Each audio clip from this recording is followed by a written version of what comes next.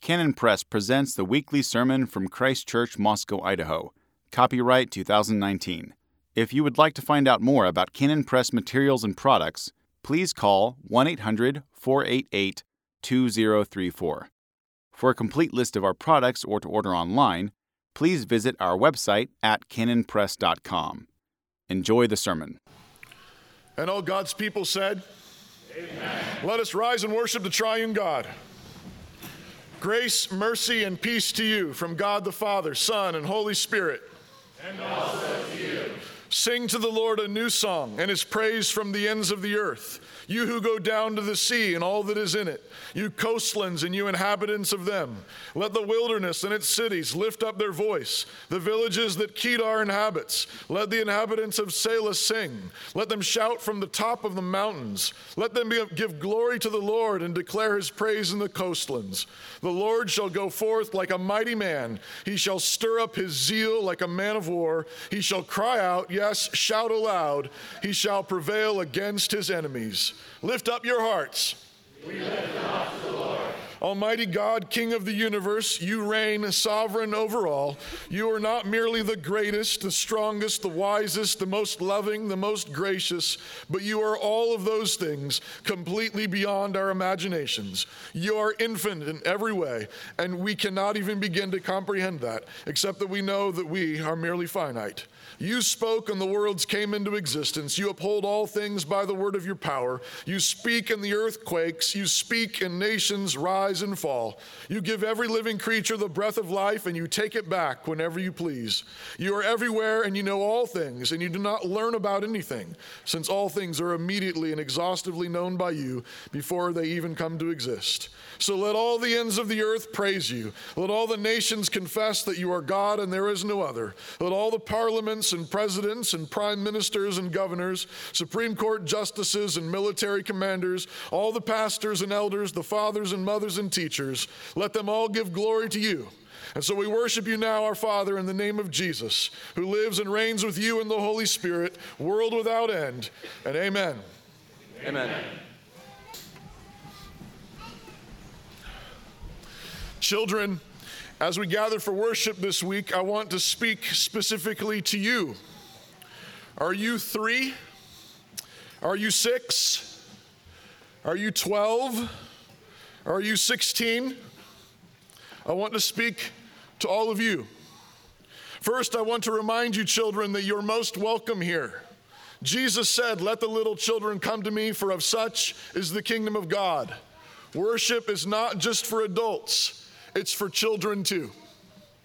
Second, I want to encourage you to participate with us. Sing all the songs you know. Try to follow along in the bulletin if you can read. Say amen with us at the end of the prayers and the hymns. The Bible teaches that God is determined to silence our enemies in the praises of children. Do not think you're not important. You are not only welcome, but we need your voices to join with ours in this fight. And this is why so many of you are participating in music camp this week. Third, remember that throughout the Bible you're called upon to obey your parents, to honor your father and your mother, so that it may go well with you in the land. Do you want it to go well with you at school, when you're riding your bike, when you're playing with your friends, and when you grow up? God says obey your parents, honor them. And how do you do that? Obeying them means doing what they've instructed you to do right away, all the way, and cheerfully. If you wait and do one more thing before obeying them, you're not obeying them. If you start to do what they've asked you to do but don't finish it, you're not obeying. And if you fuss and whine or roll your eyes or mutter things under your breath or into your heart while doing what they've asked you to do, you're not obeying and you're certainly not honoring them. God has instructed your parents to teach you to obey them. So when they teach you and discipline you to obey them, they're simply obeying God.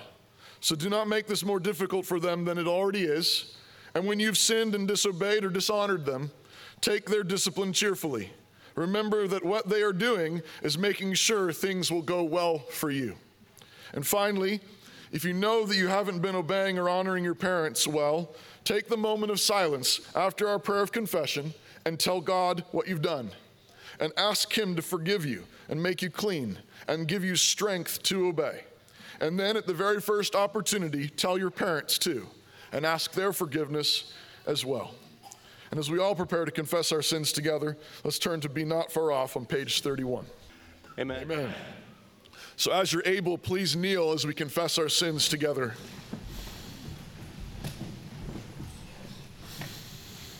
Scripture says, if we say that we have no sin, we deceive ourselves and the truth is not in us. If we confess our sins, he is faithful and just to forgive our sins and cleanse us from all unrighteousness. Father, we confess that so much of our sin comes from our tiny view of you. We do not really believe that you are the greatest, the most powerful, the wisest, the one in whom all goodness and glory and pleasure resides forever. And so we are so easily distracted by things that cause us to be afraid or become angry sinfully.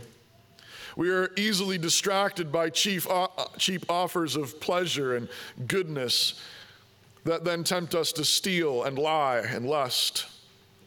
We so easily believe that we know better than you.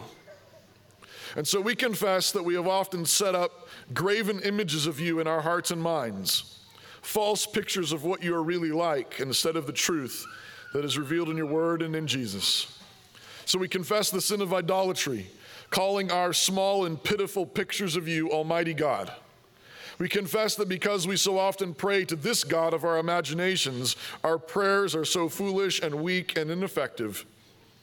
Thank you for so often hearing us and answering us anyway. But we plead with you to forgive us for this insolence. We know how our hearts can be so cluttered with shrines and high places. And so we ask you to cleanse our hearts completely now. Turn over the tables of pride and ingratitude that we have set up shop in our hearts, and drive out all our petty grievances and complaints. Give us the grace to simply trust and obey. We know that if we in the church give any place to sin in our lives, this prayer will be ineffectual, and so we confess our individual sins to you now. Selah.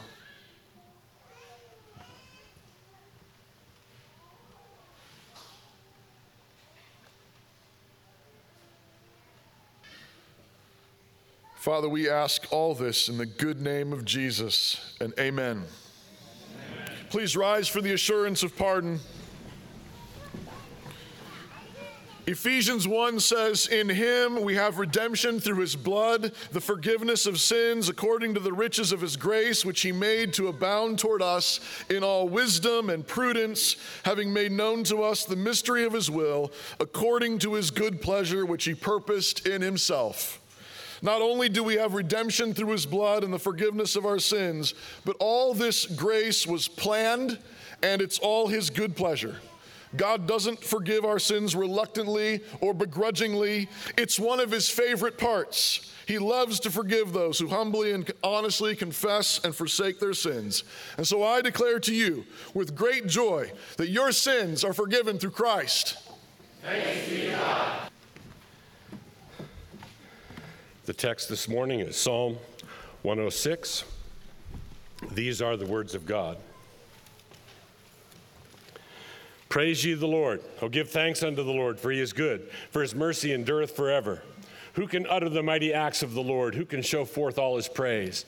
Blessed are they that keep judgment, and he that doeth righteousness at all times. Remember me, O Lord, with the favor that thou bearest unto thy people. O visit me with thy salvation. That I may see the good of thy chosen, that I may rejoice in the gladness of thy nation, that I may glory with thine inheritance.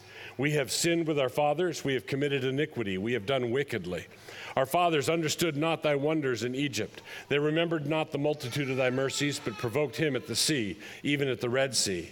Nevertheless, he saved them for his name's sake, that he might make his mighty power to be known. He rebuked the Red Sea also, and it was dried up. So he led them through the depths as through the wilderness. And he saved them from the hand of him that hated them, and redeemed them from the hand of the enemy. And the waters covered their enemies, there was not one of them left. Then believed they his words, they sang his praise. They soon forgat his works, they waited not for his counsel, but lusted exceedingly in the wilderness, and tempted God in the desert. And he gave them their request, but sent leanness into their soul. They envied Moses also in the camp, and Aaron, the saint of the Lord. The earth opened and swallowed up Dathan and covered the company of Abiram. And a fire was kindled in their company. The flame burned up the wicked. They made a calf in Horeb and worshipped the molten image. Thus they changed their glory into the similitude of an ox that eateth grass. They forgot God, their Savior, which had done great things in Egypt, wondrous works in the land of Ham, and terrible things by the Red Sea. Therefore he said that he would destroy them, had not Moses, his chosen, stood before him in the breach to turn away his wrath, lest he should destroy them. Yea, they despised the pleasant land, they believed not his word, but murmured in their tents, and hearkened not unto the voice of the Lord. Therefore he lifted up his hand against them, to overthrow them in the wilderness, to overthrow their seed also among the nations, and to scatter them in the lands. They joined themselves also unto Baal Peor, and ate the sacrifices of the dead. Thus they provoked him to anger with their inventions, and the plague brake in upon them. Then stood up Phinehas and executed judgment, and so the plague was stayed. And that was counted unto him for righteousness unto all generations forevermore. They angered him also at the waters of strife, so that it went ill with Moses for their sakes. Because they provoked his spirit, so that he spake unadvisedly with his lips. They did not destroy the nations, concerning whom the Lord commanded them, but were mingled among the heathen and learned their works. And they served their idols, which were a snare unto them. Yea, they sacrificed their sons and their daughters unto devils, and shed innocent blood, even the blood of their sons and of their daughters, whom they sacrificed unto the idols of Canaan, and the land was polluted with blood. Thus were they defiled with their own works, and went a whoring with their own inventions.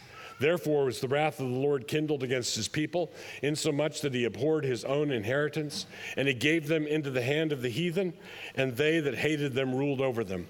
Their enemies also oppressed them, and they were brought into subjection under their hand. Many times did he deliver them, but they provoked him with their counsel, and were brought low for their iniquity. Nevertheless, he regarded their affliction when he heard their cry. And he remembered for them his covenant, and repented according to the multitude of his mercies. He made them also to be pitied of all those that carried them captives. Save us, O Lord our God, and gather us from among the heathen, to give thanks unto thy holy name, and to triumph in thy praise. Blessed be the Lord God of Israel, from everlasting to everlasting. And let all the people say, Amen. Praise ye the Lord. Our Father and God, we thank you for your word. I pray that you would use this word, apply this word to our hearts and lives by the instrument of your Spirit who is present here among us. Father, we make this request in the name of Jesus, and amen. Amen.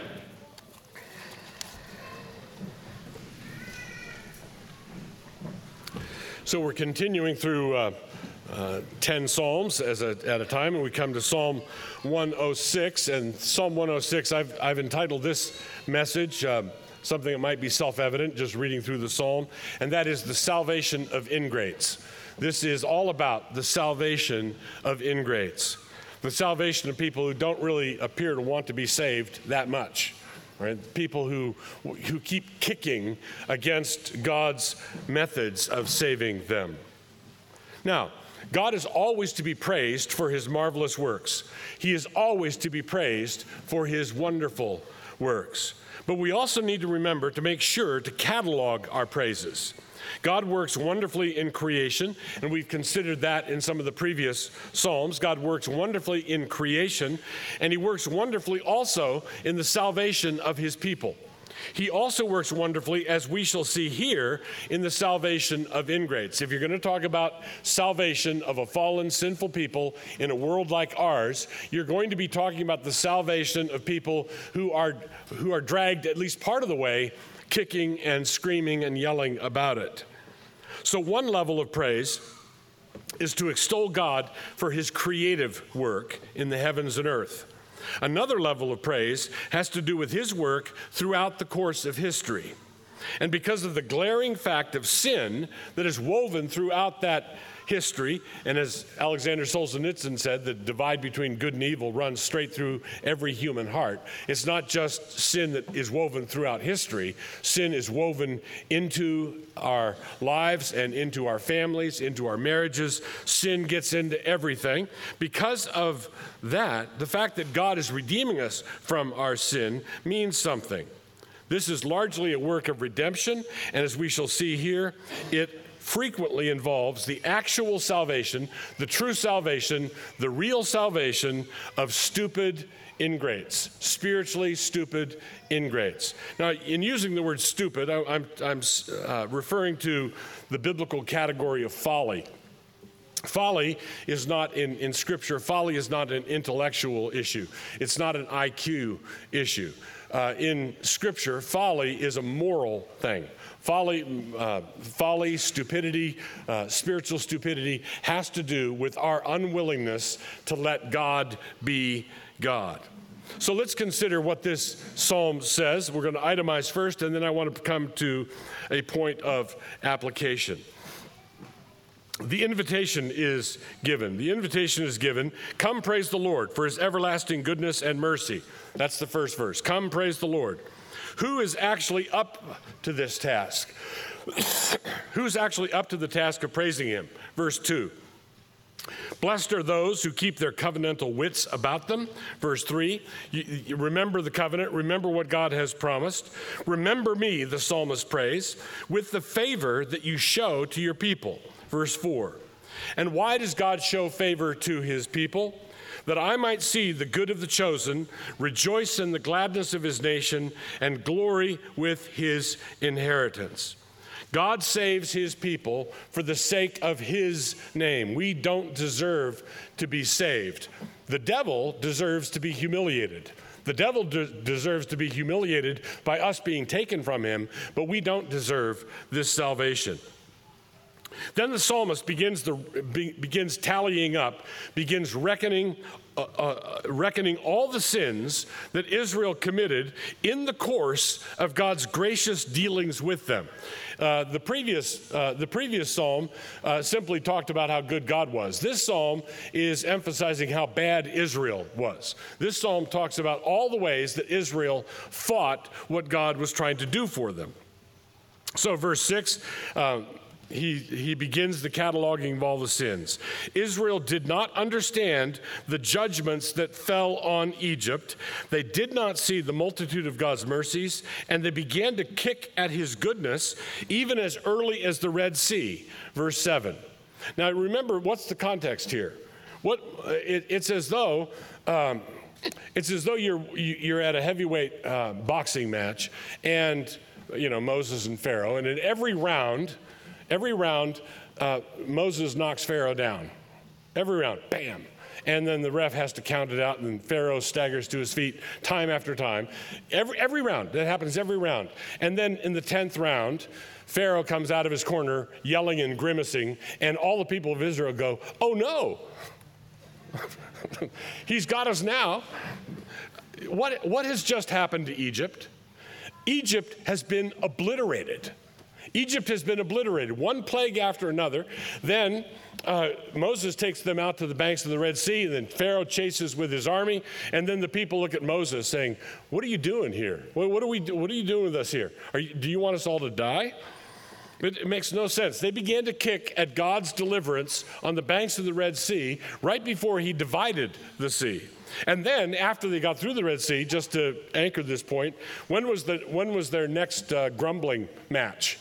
When was their next big fuss? It was 3 days after the Red Sea crossing. 3 days after you'd seen the ocean part, over 1 million people marched through, and the enemy army drowned, and that was right after Egypt was wrecked and ruined, and then someone says, oh no, we didn't bring water. Oh. Good grief. So, and remember that folly is a spiritual thing, because all of us in their shoes, all of us in their sandals would likely have done no better. So they began to grumble as early as the Red Sea, but God saved them anyway, and he saved them anyway for his name's sake. Verse 8, our salvation is for the sake of God's name. Our salvation is for the sake of God's name. That's how Moses argues with the Lord. That's how Moses argues with the Lord when the Lord wants to take Israel out. Moses says, Lord, what are people going to say about you if that happens? He saves them for his name's sake. He rebuked the Red Sea and led them through it. Verse 9. He saved them from the Egyptians who hated them, verse 10. And the waters covered over Pharaoh's armies, verse 11.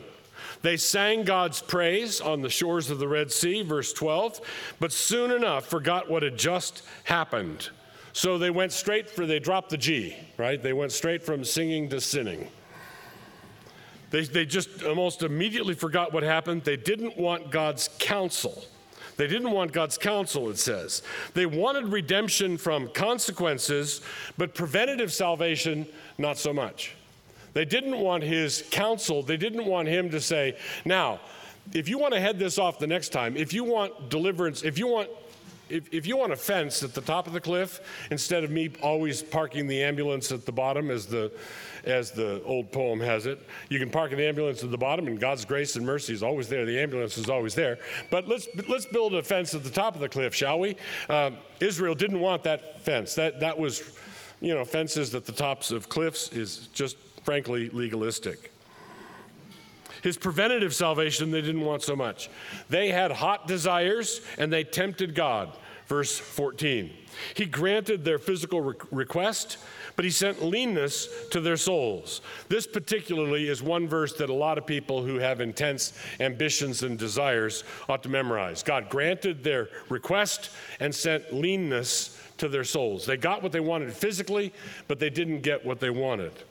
This should remind us of the comment from the pagan satirist Juvenal, enormous prayers which heaven in anger grants. Enormous prayers which heaven in anger grants. How many times have you thanked God for all of those unanswered prayers? You ought to thank God more for unanswered prayer. Suppose they all arrived one morning. All the things you've asked for. And in retrospect, you say, that would have been disaster. That would have been disastrous. That would have been disastrous. That would have been doubly disastrous. God, thank you for all the times you refused to listen to me.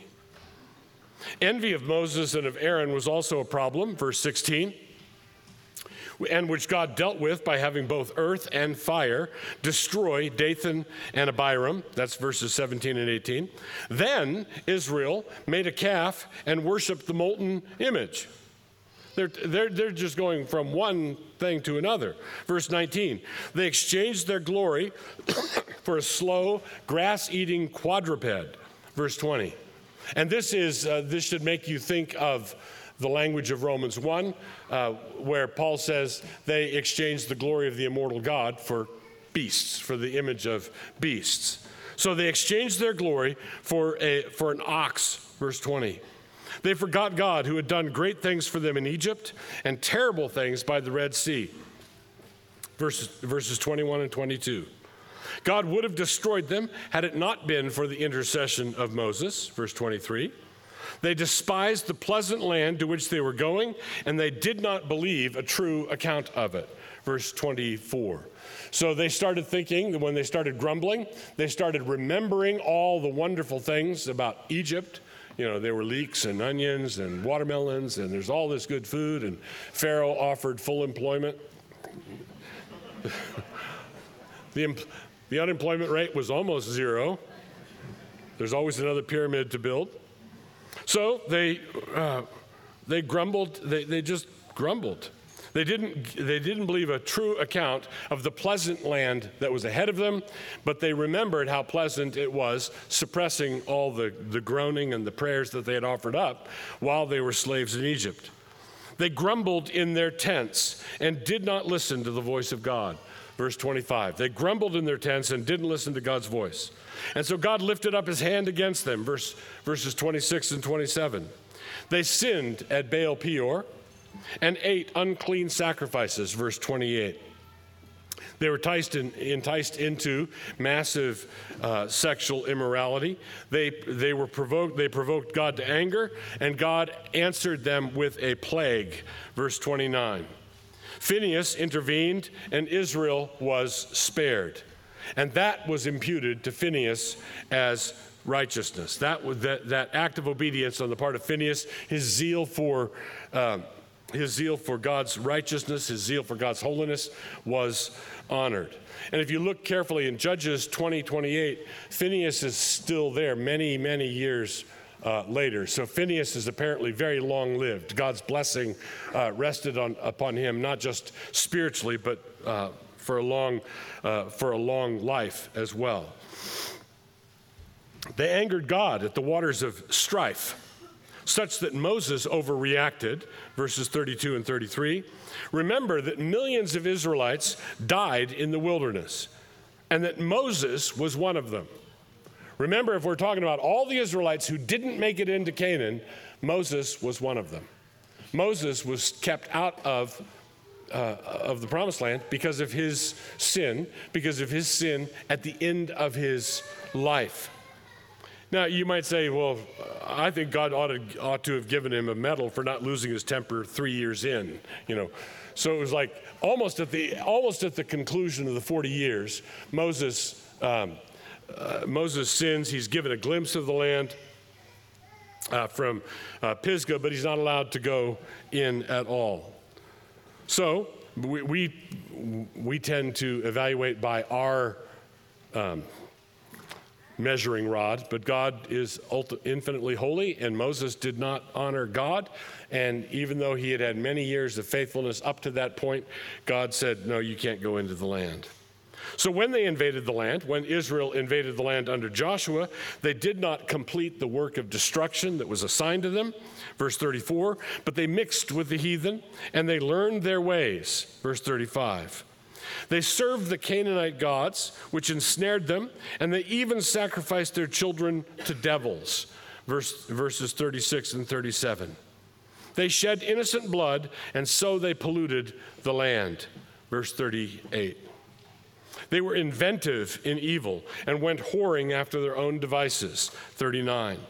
They made God sick of his own inheritance, verse 40, and so he turned them over to those who hated them, verse 41. Why are we ruled by people who despise us? Why are we ruled by people who hate us? Because we're not listening to God, right? So ultimately, at the end of one of the takeaway applications of this psalm is that people get the government they deserve. People get the government they deserve. So their enemies oppressed them hard, verse 42, and God delivered them many times, but they kept provoking him, verse 43. Nevertheless, he regarded their affliction, which they richly deserved, and he heard their cry, nevertheless, verse 44. He heard their cry, nevertheless. He remembered his covenant with them, and he turned his mind, he repented. He changed his mind in terms of not that God in his decrees ever changes his mind, but he turned the course that he was on in accordance with the infinite mercies of an infinite God, verse 45. He even made their oppressors pity them, verse 46. Save us, Lord, gather us up, bring us all back, verse 47. Bless the name of the Lord, and let all the people say amen and amen, verse 48. Now, I want to say a brief word about applying this passage. I want to say a word about all corporate applications. And this is a caution I think we need to hear. Israel was a called out and chosen nation. Out of all the nations of earth, God picked one nation from whom the Messiah was to come. God gave one nation the responsibility for preserving the scriptures. He gave one nation this responsibility, and that one nation was Israel. One of the temptations that Christian nations have had in the past has been the temptation to think of themselves as occupying the same unique role, and that is necessarily false. In other words, in their heyday, nothing is easier for a nation that is at the top of its game to say, we're number one. And there's even a phrase for that here in conservative circles. People talk about American exceptionalism. We're number one. Americans are exceptional. Well, no, every nation in the history of the world at the top of its game has believed itself to be exceptional. There's Babylonian exceptionalism, there was Persian exceptionalism, there was Roman exceptionalism, there was the British Empire exceptionalism. Holland was one time the world's superpower, and it was a very Dutch reformed nation, and they began to think of themselves in unique Old Testament terms, like we're the chosen nation. There was a period when England occupied that space, and they thought of themselves as being uniquely blessed by God, the way Israel was. And Americans have not been slow to think that way about themselves either. And that's during the religious phase. Later on, when it starts to go to seed, they start to take credit for everything themselves. But Christian nations have frequently fallen into the trap of thinking that they are a uniquely favored nation. That's simply not the case. But there's a ditch on the other side of the road, which is the error of thinking that God no longer deals with nations at all. But he does. The Great Commission requires us to disciple all the nations. God says in the Great Commission, Jesus says, all authority in heaven and on earth has been given to me. Therefore go, disciple the nations. The verb is disciple, and the direct object of the verb is ethnoi, nations. Go, disciple the nations. He wants all of them to have a relationship with God through Christ. The Great Commission requires us to disciple all the nations, and Jesus says to baptize them and teach them to obey everything I've commanded. So if there's a nation on this earth, we are commanded as the church to disciple them, to baptize them, and to teach them to obey. Obey what? Obey the word of God, just like Israel was in the Old Testament. So God chose Israel in the Old Testament so that they would walk with him, so they would listen to his word, so that they would obey his commandments and be blessed with all the Deuteronomic blessings. And they would avoid all the Deuteronomic curses. Right? The blessings on the one hand for obedience, curses on the other for disobedience. So it's not the case any longer that just one nation possesses the Deuteronomic promises. But it is also not the case that no nation possesses them. Rather, in and through Christ, any nation may possess them. Any nation may possess them. And any nation can stumble and fall in just the ways described in this psalm. So just a quick note on this.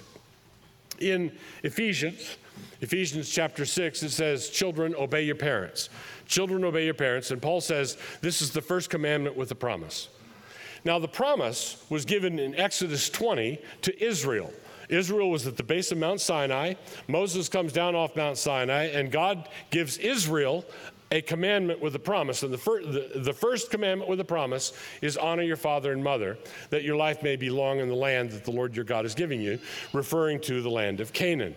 The Apostle Paul says to a bunch of Gentile kids in Ephesus, he says, children, you Ephesian Gentile children, you obey your parents. Obey your parents. Why? This is the first commandment with a promise.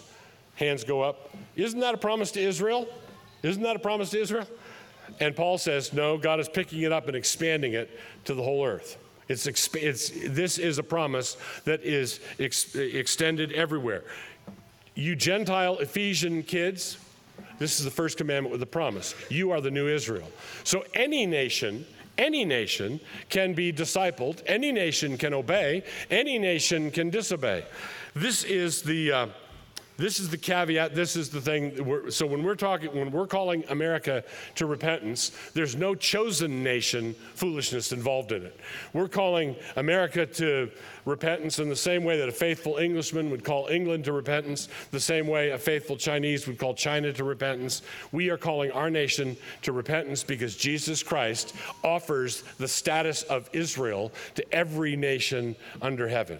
So, and God deals with us in much the same way. So there are ways that we may apply this, but not as though we were the unique ones. So three things I'd like to apply. This is a psalm of lament for America. As a nation, we have the blood of millions on our hands. As a nation, our representatives, our Supreme Court justices, our Congress, our executive, our presidents all have blood on their hands, and not only do they represent us, but they represent us well. They don't represent us in a good way, but they represent us accurately. They represent where the heart of America has been. As a nation, we have the blood of millions on our hands, tens of millions. Christians know that we bear the image of God from conception on, and that this image must be honored for what it is from that moment on. But we have, just to take a calculus that even a non-believer might be able to see, we have by the tens of millions sacrificed American children to devils. Verses 36 and 37. In this regard, we are no better than the ancient Molech worshipers. How can these children have blood and not have us be guilty of bloodshed? They can't have blood and have us somehow be immune from bloodshed. Now, there's something that's important for us to note here. We have lived on these shores for something like 400 years. We've lived on these shores for about 400 years. That is, in the Bible, one page. Genesis to Exodus. Israel was in slavery in Egypt for 400 years. We've only been a nation for half of that 400 years. It wasn't that long ago. One page, you turn the last page of Genesis over to the first page of Exodus, and that's the entire history of our inhabiting of the North American continent. And half of that time, we've been organized in a particular political arrangement. Israel went down some very dark roads, and they did it repeatedly. They did it over and over and over again. They did it over and over and over again. And God delivered them over and over and over again because He is zealous for His name's sake. Regardless of how much we deserve to eat our own cooking, regardless of how much we need to wallow in our judgments, regardless of everything we deserve, what does God do? God is in the business of saving. Second, as a nation, we have seen God grant our materialistic wishes along with leanness of soul. He granted their request and sent leanness into their soul. Verse 15, there has never been a people so awash in material prosperity as we currently are. There has never been a people, and there are millions of us, 300 million plus, there are millions of us, and we live at a level that nobody in the history of the world has ever lived at. We have it mind-bogglingly good. And there's never been a people as medicated for their unhappiness as we are. We have luxury after luxury after luxury, and one of those luxuries is therapists, counselors, medications, bottles of pills. Oh, things are so terrible. Things are so bad. I don't know what I'm here for. I don't know. I need to dig down deeper into my soul and find out what I'm made of. No, you don't. You need to serve God. You need to repent of your sins and serve God.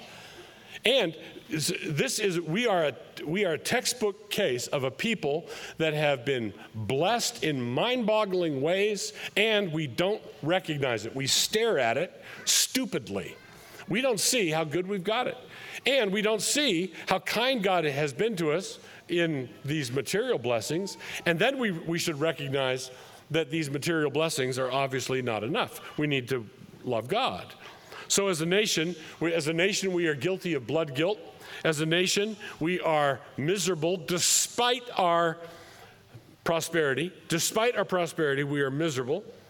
And then third, as a nation, we have deliberately forgotten our Christian founding. We have actively fought that knowledge, and we have mocked those who try to keep such knowledge alive. We have suppressed any doctrines that might indicate the many times that God has delivered us in the past. Verse 43. We have said,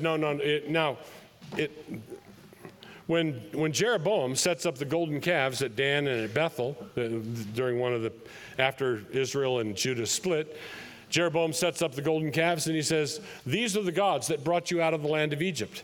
That's a history lesson. That's a history lesson. And it makes a difference whether Jeroboam or Moses is writing the curriculum. And we are told repeatedly, America was founded by secularists. America was founded by deists. America was founded by people who didn't want to have the Christian religion involved in any of our dealings. And it's just simply a solid, resounding, 24-karat lie, right? It's just false. They're just people making it up. In 1802, Thomas Jefferson wrote a letter to the Danbury Baptists. He wrote a letter to the Danbury Baptists, and in this private correspondence, Thomas Jefferson said there was a wall of separation between the church and the state. That was private correspondence that Jefferson wrote in a letter to the Danbury Baptists in Connecticut. In the 1940s,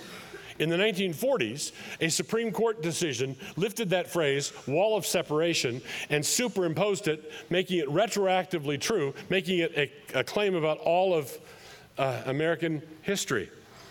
When the Constitution was adopted, when it was ratified in 1789, there were 13 states. 9 of the 13 states had established Christian churches. Tax-supported Christian churches. They were part of Christendom. Now, whether establishment of a Christian church is a good idea or not, it's certainly not an unconstitutional idea. It's certainly not an unconstitutional idea. Out of the men at the Constitutional Convention, 55 men were there. 50 of them were Orthodox Trinitarian Christians. You've been told over and over again that the founders were deists. You could make an argument that Thomas Jefferson was a deist, and he had to hide it in order to get elected to things. Right? He had to hide it because America at its founding was Christian. Christian with a capital C. The Constitution was ratified in 1789, year of our Lord. Year of our Lord. And we just say, oh, really, deists? I didn't know, I didn't know. You could probably, Franklin, Thomas Paine, not exactly a founder, and Thomas Jefferson, you could say they're roughly in that camp. Overwhelmingly, the founders were Christians. Overwhelmingly, they were with Moses and not with Jeroboam. And because we have allowed the secularists to educate our children instead of bringing them up in the nurture and admonition of the Lord, which we promised to do at baptisms, instead of bringing them up with a Christian education, we just drift the way we do. So what do? The time that we've spent on these shores has been about 400 years. About half of that time we've been constituted as a separate nation. Our total history is the same amount of time that Israel spent in Egyptian slavery. And he led them out of that slavery only to watch them sinning against him on the shores of the Red Sea, which was the symbol of their deliverance, and they kept it up over and over and over again. Verse 44. God has forgiven people in the past who have been far more wayward than we have been. God has repeatedly forgiven people who have been far more wayward than we have had an opportunity. I'm not saying that we are intrinsically better. I don't think we're intrinsically better at all. I'm just saying we're very young. We're not intrinsically better, but rather because we are not old enough to have sinned that much yet. As nations go, we don't even have a driver's license, right? We're very, very young. And yet, it looks pretty dark to us. It looks pretty overwhelming to us. And what does God do? Over and over again, he delivers his people. Over and over again, he forgives his people. But you can't look up to heaven and ask for a generic forgiveness, praying to a generic God. We need to cry out to the Father of the Lord Jesus Christ. We need to ask for him to forgive our sin. And we need to ask him to forgive our sin on the basis of the death, burial, and resurrection of Jesus. So, even if we had been old enough to sin a great deal, God's covenantal mercies are multitudinous. There is a crowd of them. There is a multitude of God's mercies. There's a crowd of them. They are all purchased by the death of Christ on the cross. Freedom from the bloodlust of abortion. Freedom from sexual derangement. Freedom from feminism. Freedom from being doped up to the eyeballs. Freedom from legal drugs and freedom from the illegal ones. God offers freedom. God offers forgiveness for a bewildered, lost, and sinful people, far worse than we have been, And if we don't receive that forgiveness, we're going to be in that position. And today, if you hear his voice, do not harden your heart. So what is forgiveness based on? Forgiveness is based on this, as it says in Ephesians 1:7. In whom we have redemption through his blood, the forgiveness of sins, according to the riches of his grace. Our salvation, your salvation, is according to the riches of his grace. How abundant is he in mercy? Not how abundant are you in merit. Not how abundant are you in sincere repentance. Not how abundant are you in good works. Not how educated you are in America's Christian history. None of those things. Nothing to do with you. It's for his name's sake and in accordance with the riches of his grace. The riches of his grace, this is said of an infinite God. An infinite God who's ready to receive you and me as we turn to him in repentance. Our Father in God, we thank you for your kindness to us. We thank you for your word. I pray that you'd give us clarity of mind as we think about these things. As we celebrate this meal together once more, I want to remind you that we do so because all the old stories are true. There was once a garden on a mountainside with a river flowing out of it. And in the midst of the garden, there were two magical trees. And it was a wonderful place, and something terrible happened when the man and woman who lived there listened to a talking dragon. There really was a great ship that carried 2 of every kind of living creature, and 8 people survived a storm that covered the face of the earth. There really was an old man with a magic staff who challenged the Pharaoh of Egypt, commanding locusts and hail, and in the end parted an enormous sea, and millions of people walked through on dry ground. There really was a donkey that talked one time, and stars came down in a great thunderstorm and fought for Israel. And once the sun stood still until another battle could be won.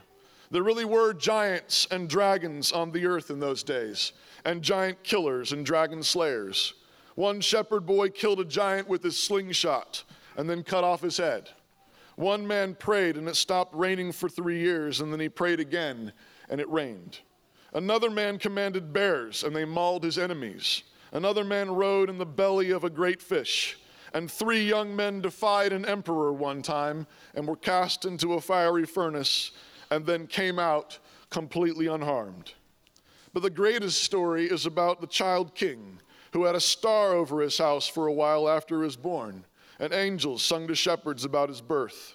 He grew up and he cast out demons and walked on water and healed the sick. And when his enemies killed him, he came back to life 3 days later. All these old stories are true, these and many others. We celebrate the great old story and all the old stories here at this table because here we celebrate the great storyteller. We know the old stories are true because something like magic has happened in our own lives. We used to have hearts of cold stone, but now they have become soft and warm. We used to hate God and his stories, and now we love them, and we love him most of all. And so we share bread and wine here with our King who lives forever, and we remember the old stories, and we believe they're all true, and they're all coming true. So come and welcome to Jesus Christ. We've been reminded this morning of our God who saves ingrates. That's the only kind of people he saves. They're the people who don't want to be saved, the people who rebel, the people who are insolent. They're the people he saves. And so as we look at our nation, we look at our family, we look at our city, we look at our state, wherever it is, where you see the darkness, the answer is simply the name of your Savior, Jesus, whose name means Savior. He saves. That's why we follow him. That's why we worship him. That's why he's our Lord, because we need to be saved. And so go out now with believing hearts, resting in your Savior. Is it dark? He is the light, right? He is the light. The Lord bless you and keep you. The Lord make his face shine upon you and be gracious to you. The Lord lift up his countenance upon you and give you his peace. And amen. Amen.